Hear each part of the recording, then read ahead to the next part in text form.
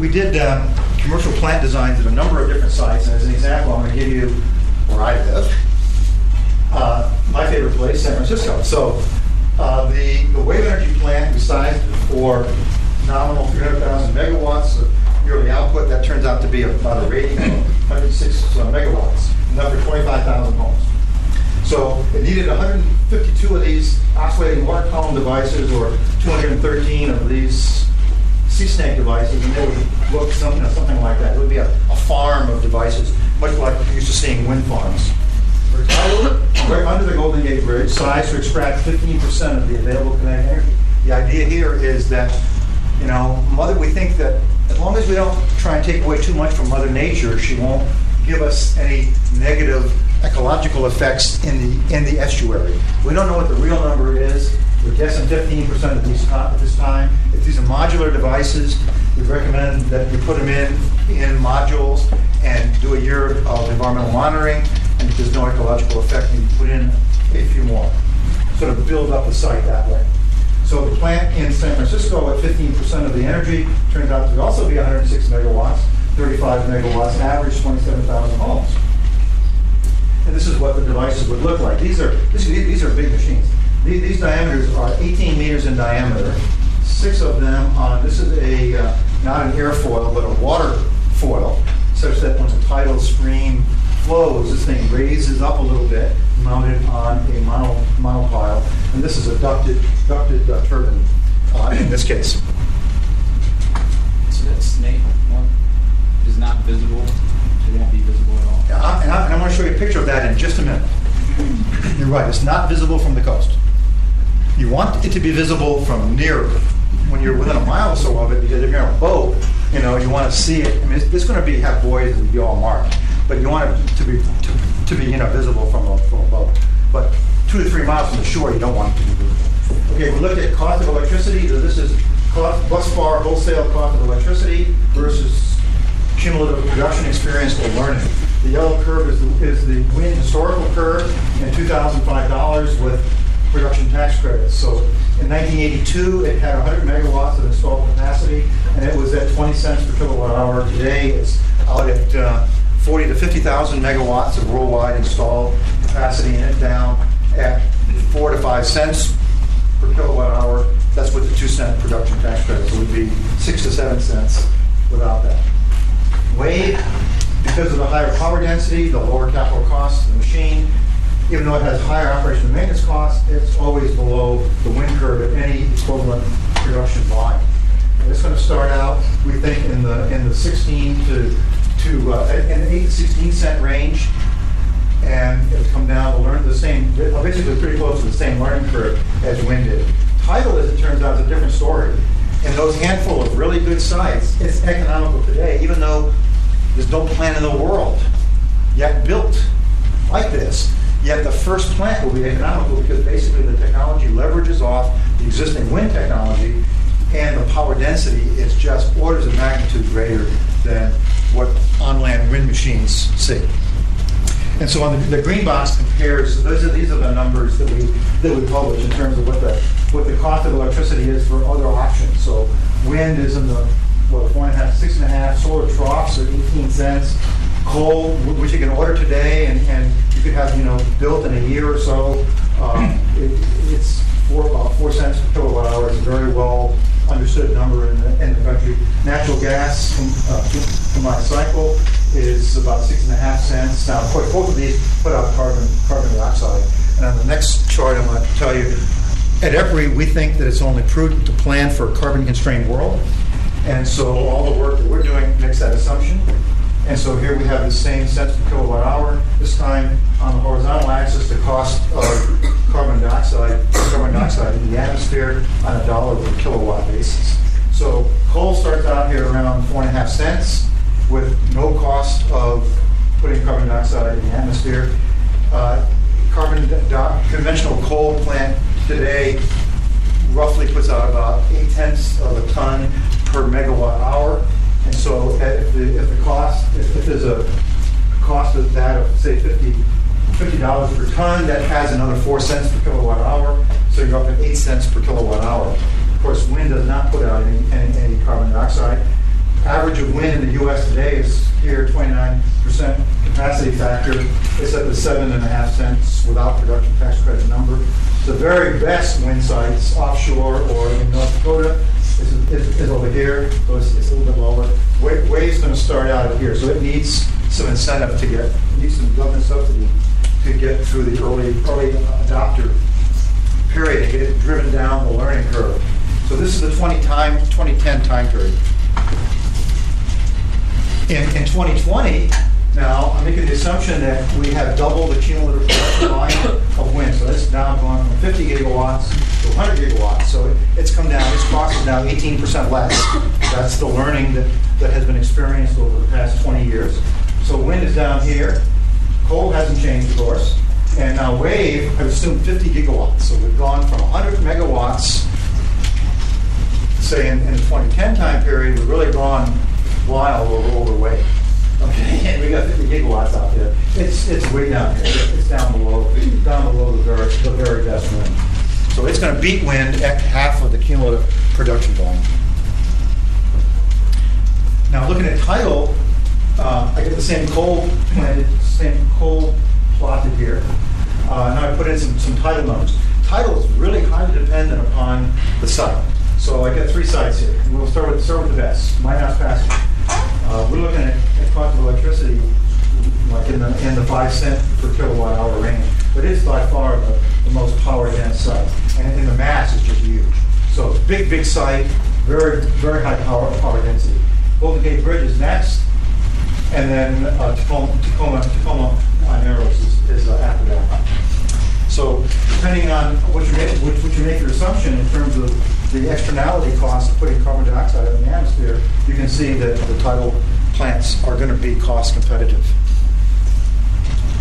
Okay, let me tell you about the projects and some of the environmental regulatory issues. I'm not going to spend a lot of time here. I'm glad to give Rich this presentation on my USB stick, and then he can post it on your website or whatever. But anyway, there is 5 ongoing projects, wave energy projects in North America. To be a project, private investor had to have applied for a permit to the Federal Energy Regulatory Committee. That's my definition. Federal Energy Regulatory Commission. That's my definition of a project. So the very first one was the Ocean Power Technology one in Hawaii. I showed you the picture. There's one been in permitting in Washington State for 5 years, also in Point Judith, Rhode Island for 5 years. The first commercial plant in Oregon just happened in June. And then the Lincoln County one in Oregon in July. And my prediction is in purple. There'll be North Carolina plants started this year. Tidal project, there's a bunch of them. The very first one was in the Merrimack River in Massachusetts, that vertical axis Gorloff device. Then the one in the East River is next, funded by NYSERDA, the one I showed you the picture of. Then there's one in Canada, a place called Race Rocks. This is off-grid. This is to power a little college, Pearson College, up in northern British Columbia. That's supposed to be installed this year.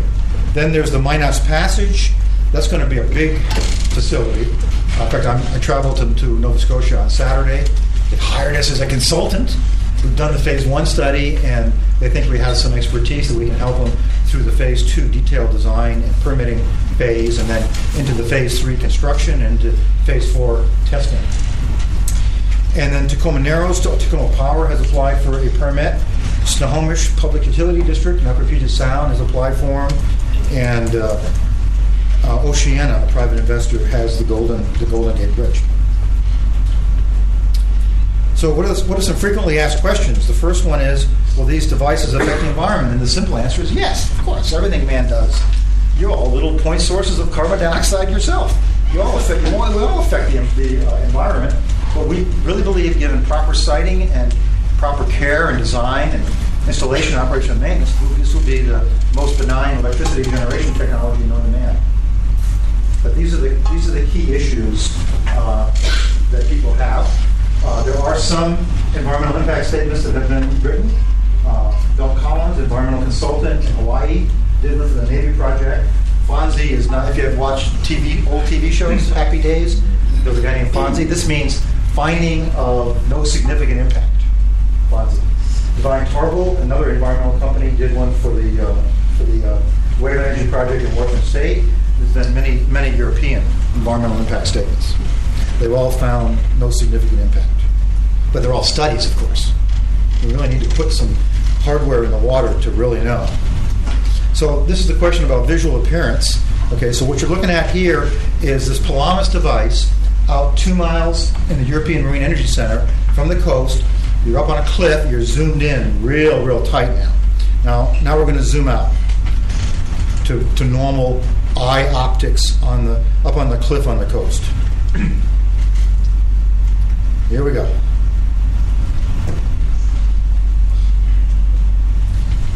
And basically, you can't see it when you're back on the cliff. There's just very little freeboard. There's only a couple of feet of device above the surface of the water, and there's so much haze and fog and stuff in the air you can't see it. Another one is, will the regulatory authorities grant a permit for offshore wave power and tidal power plants? That's a big question mark. They are in other countries, but whether they're going to do it in the U.S. is still a big question mark. Will these devices survive storms? Well, I'm going to show you a picture of this sea snake device. This is a very small frontal surface. So if you're at the beach and a big wave is coming and you're there up to the middle of your chest, what do? You stand there? What do you do? Hey, okay. Well, guess what this device is going to do? This is a subscale test, 100-year wave, and there it is right there. There's the 100-year wave right there. It dives right into it. It attenuates. It reduces the amplitude. Its amplitude is not the same as the amplitude of the wave. So the idea is that you don't try for 100% energy extraction, because you probably can't survive a storm if you do that. Now, there's a bunch of other ideas that haven't been really used. Like, there's an idea of, well, gee, if there's a big storm coming, you just winch it down to where it's safe, way into the water. Another idea is you build a big truss structure up above it. You pick it up out of the water, above the waves. There's all kinds of ideas. But, engineers can figure out a way to make them survivable. Okay, so from a regulatory standpoint, right now, it's pretty confusing. If a plant's greater than 3 miles away from the shore, the primary jurisdiction is with the Mineral Management Service, but the Federal Energy Regulatory Commission, you can't ever get them off your back. What did I do? I touched something. Touch the screen. I touched the screen. Yeah, touch the laptop button. Touch what button? It says laptop. Okay. Thank you. I got to keep my hands off that screen. Just slap my hands. Okay, so greater than 3 miles, it's Mineral Management Service. Less than 3 miles, it's FERC, Federal Energy Regulatory Commission. If it's greater than 3 miles in a marine sanctuary, then it's FERC and NOAA. So, boy, pretty confusing. There's also state jurisdiction. That typically is with the State Department of Lands. They own the seabed out to 3 miles. Tidal, you're always by definition within 3 miles, so it's always FERC. And the key environmental issues I've already talked a little bit about. So our study for next year, we had so much fun doing the wave and the tidal studies the past 2 years. Next year we're going to do a river study, in-stream river. So we'll go into the headlands where the rivers start and look for high gravity gradient areas and gorges where the river is flowing real fast. And we'll put these tidal devices in there. But they don't need to be bidirectional anymore, they can be unidirectional. And of course, not salt water, it's fresh water. And it doesn't have the diurnal cycles. Now it's a yearly, basically, rainfall cycle. And we don't know what the power density that we need for it to be economical. That's one of the questions, is to find out what that is, and to look for good sites. The idea is to get rid of dams and diversionary flows, and not make it difficult for the salmon to swim upstream, and not flood places where people live behind the dams. Minimum environmental impacts. So that's the plan for next year. I hope to do 5 U.S. watersheds and 4 Canadian watersheds. The big ones, the big ones only. Nothing in North Carolina. Then my real long-term vision is, you probably heard about this Cape Wind project in Nantucket Sound, where Senator Kennedy, the famous environmentalist, doesn't want the view from his beach destroyed by having a windmill that he can see from his beach. So he's against this wind, project. It's over 100 windmills. Yeah, a lot of them. But you can only see them, by the way, on the very clearest day, and you can only see the very tip of the blade. But anyway, apart from that, I say, hey, let's just wipe that aesthetic issue right off the table. Let's go over the horizon. Just forget about the whole issue. But when we go over the horizon, in most places now, we're going to be so deep, technology doesn't allow us to use monopiles. We're going to have a floating platform. Now, that's new technology, putting wind machines on floating platforms. And it's going to cost more than offshore, nearshore wind systems cost more than land-based wind. Well, way offshore is going to cost even more. So we need to find a way to bring the cost down. And to me, the obvious answer is, well, make it a hybrid. There's a lot of synergies between wave and offshore wind. It's the same transmission cable. You can use the same structure. They have the same company build it, operate it, and maintain it. The same vessels to go out and service it. On and on and on. It's going to, the cost of electricity is going to come down if you make it a hybrid synergistic system. So this is not funded yet, and probably won't be for another 5 years because it's probably 25 years away. But I like to think of a powerplex way out there in the ocean sometime. Maybe not even in your lifetime. I don't know. Who knows? It may even be a mobile. It may even be an airport out there that has wind machines on it and wave machines, or maybe a military base out in the ocean, or maybe it's a port. Instead of having our containers that maybe contain nuclear, during nuclear bomb come into the port of Oakland, let's inspect them way out in the ocean. Who knows? Just a kind of a weird visionary thing. So here's what a small one may look like. This is a oscillating water column with a couple of wind machines. I stole this picture was of the Japan mighty whale, oscillating water column wave device from the 70s. So I stole that picture because the company's out of business, and I threw a couple of wind turbines on there. And then here's this really big, huge base. You can see these are each one of those turbines, which you can hardly see. Those are 5 megawatt turbines apiece. Those are the big GE turbines they haven't even built yet. They're huge. Anyway, so what's the bottom line on this? The bottom line is that, again, I think this is a significant resource, an indigenous resource. Let's keep the wealth here. We need a balanced and diversified portfolio. There's no silver bullets in this business. Clean. Economics appear to be close to other options. And what I think I'm doing is I'm trying to start a new industry in this country that could, maybe even in my lifetime, have thousands of people working in it and create billions of dollars of economic output. Energy is a big, big business. It's probably the biggest in the country. So this is big stuff. Here's an example. We did some analysis of just building one plant. It would employ 300 people for a year, direct, indirect, and induced jobs. And operation and maintenance on a continual basis, it's a crew of 24 people. The biggest impediment, there's no technology impediments here. This is existing technology. The only impediment is the government that comes and says, we're here to help you. Well, you know what? We got 3 big problems with the government. One is they're not funding any RD&D. The government's funded every energy supply option we have. They're right today. They're planning $1 billion clean coal demonstration project. They're funding nuclear technology, but they're funding 0 on ocean energy. 0. I'm going there tomorrow to headquarters, Department of Energy, complain again. They're sick of me. A politician who did the Energy Policy Act, Stafford, when they were writing the Energy Policy Act of 2005 that Bush signed in August, they decided to extend the wind credit, the wind production tax credit. And they asked me, how much wave are you going to have for the next 10 years? That's almost nothing. I said, but it'd really be a good sign to give wave a production tax credit, even though it's not going to cost the taxpayer hardly anything, because there's going to be very little capacity the next 10 years anyway. So do it as a good sign. Well, they cut it out. They did. So they're so technically smart up there that when a blade is turned by the air, that's good for society. That gets a 2 cent per kilowatt hour benefit. But if that same blade's turned by water, no, that's not good for society. That doesn't get a 2 cent production credit. That's just kind of ridiculous. Okay, and the last thing is regulatory uncertainty. We went through and tried to estimate how many agencies have to approve one of these projects, even if you're only putting in one device, a pilot project. It's over 20.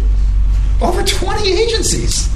I mean, these companies that are developing this technology are passionate, enthusiastic individuals that are working out of their garages that are mortgaging their homes to do it. They don't have the money to deal with these 20 agencies. So, how could the government help? I wrote these 8 items 2.5 years ago. Well, they've done one of them, the simplest. They did number 4. They joined the International Energy Agency. They paid $5,000 to join the International Energy Agency's Ocean Energy Systems program. But the other 7 they haven't addressed. And they really need to. And it's going to happen.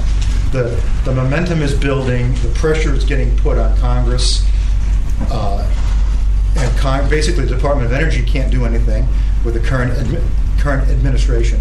Congress may direct them this year. It'll either be this October or next October. There will be a Department of Energy program in ocean energy. Example of government help. In Europe, they are helping. The Portuguese said, we don't want to be addicted to oil, and they're doing something about it. They gave this first wave plant a 45-cent per kilowatt-hour feed-in tariff. They want to import renewable energy into Portugal, and they're doing something about it. Our country says we don't want to be addicted to oil, but yet we're not doing anything about it. The UK has a long history of support, funding research and development, building national test facilities. And this picture on the bottom right is called a wave hub. They are permitting and built the socket and the transmission cable for which device developers can come in and plug in to here and start selling electricity into the UK. The developers don't need to worry about the regulatory stuff's already done. Well, except for the device-specific stuff. So the EPRI program, in summary, is a public benefit program. We've published over 30 reports. They're available on this website to anyone. And let me just, for a couple of minutes, let me take 5 more minutes and go through where I don't feel very comfortable, and that's fossil fuel. But you know that people that are making decisions today about the next generation of power plants that we're going to live with for the next 30, 40, 50 years, they're living in a world of high uncertainty. What's the future cost of carbon dioxide? What's the future price of natural gas?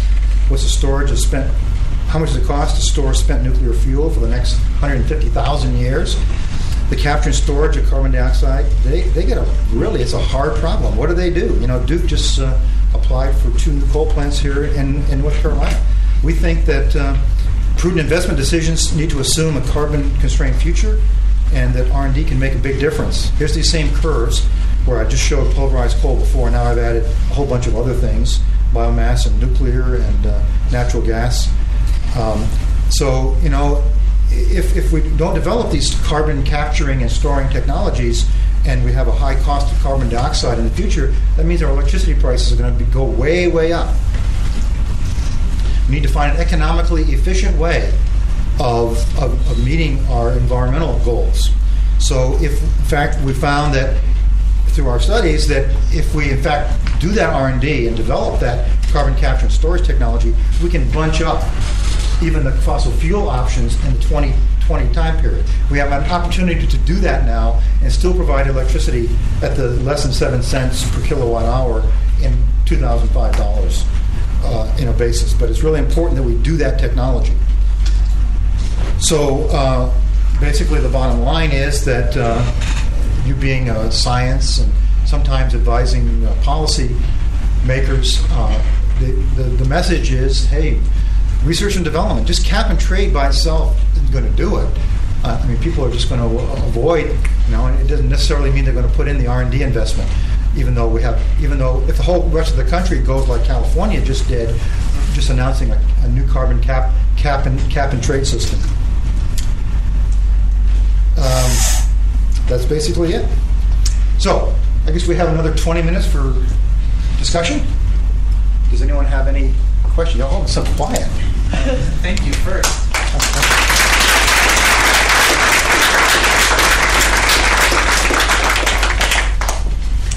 Who wants to be first?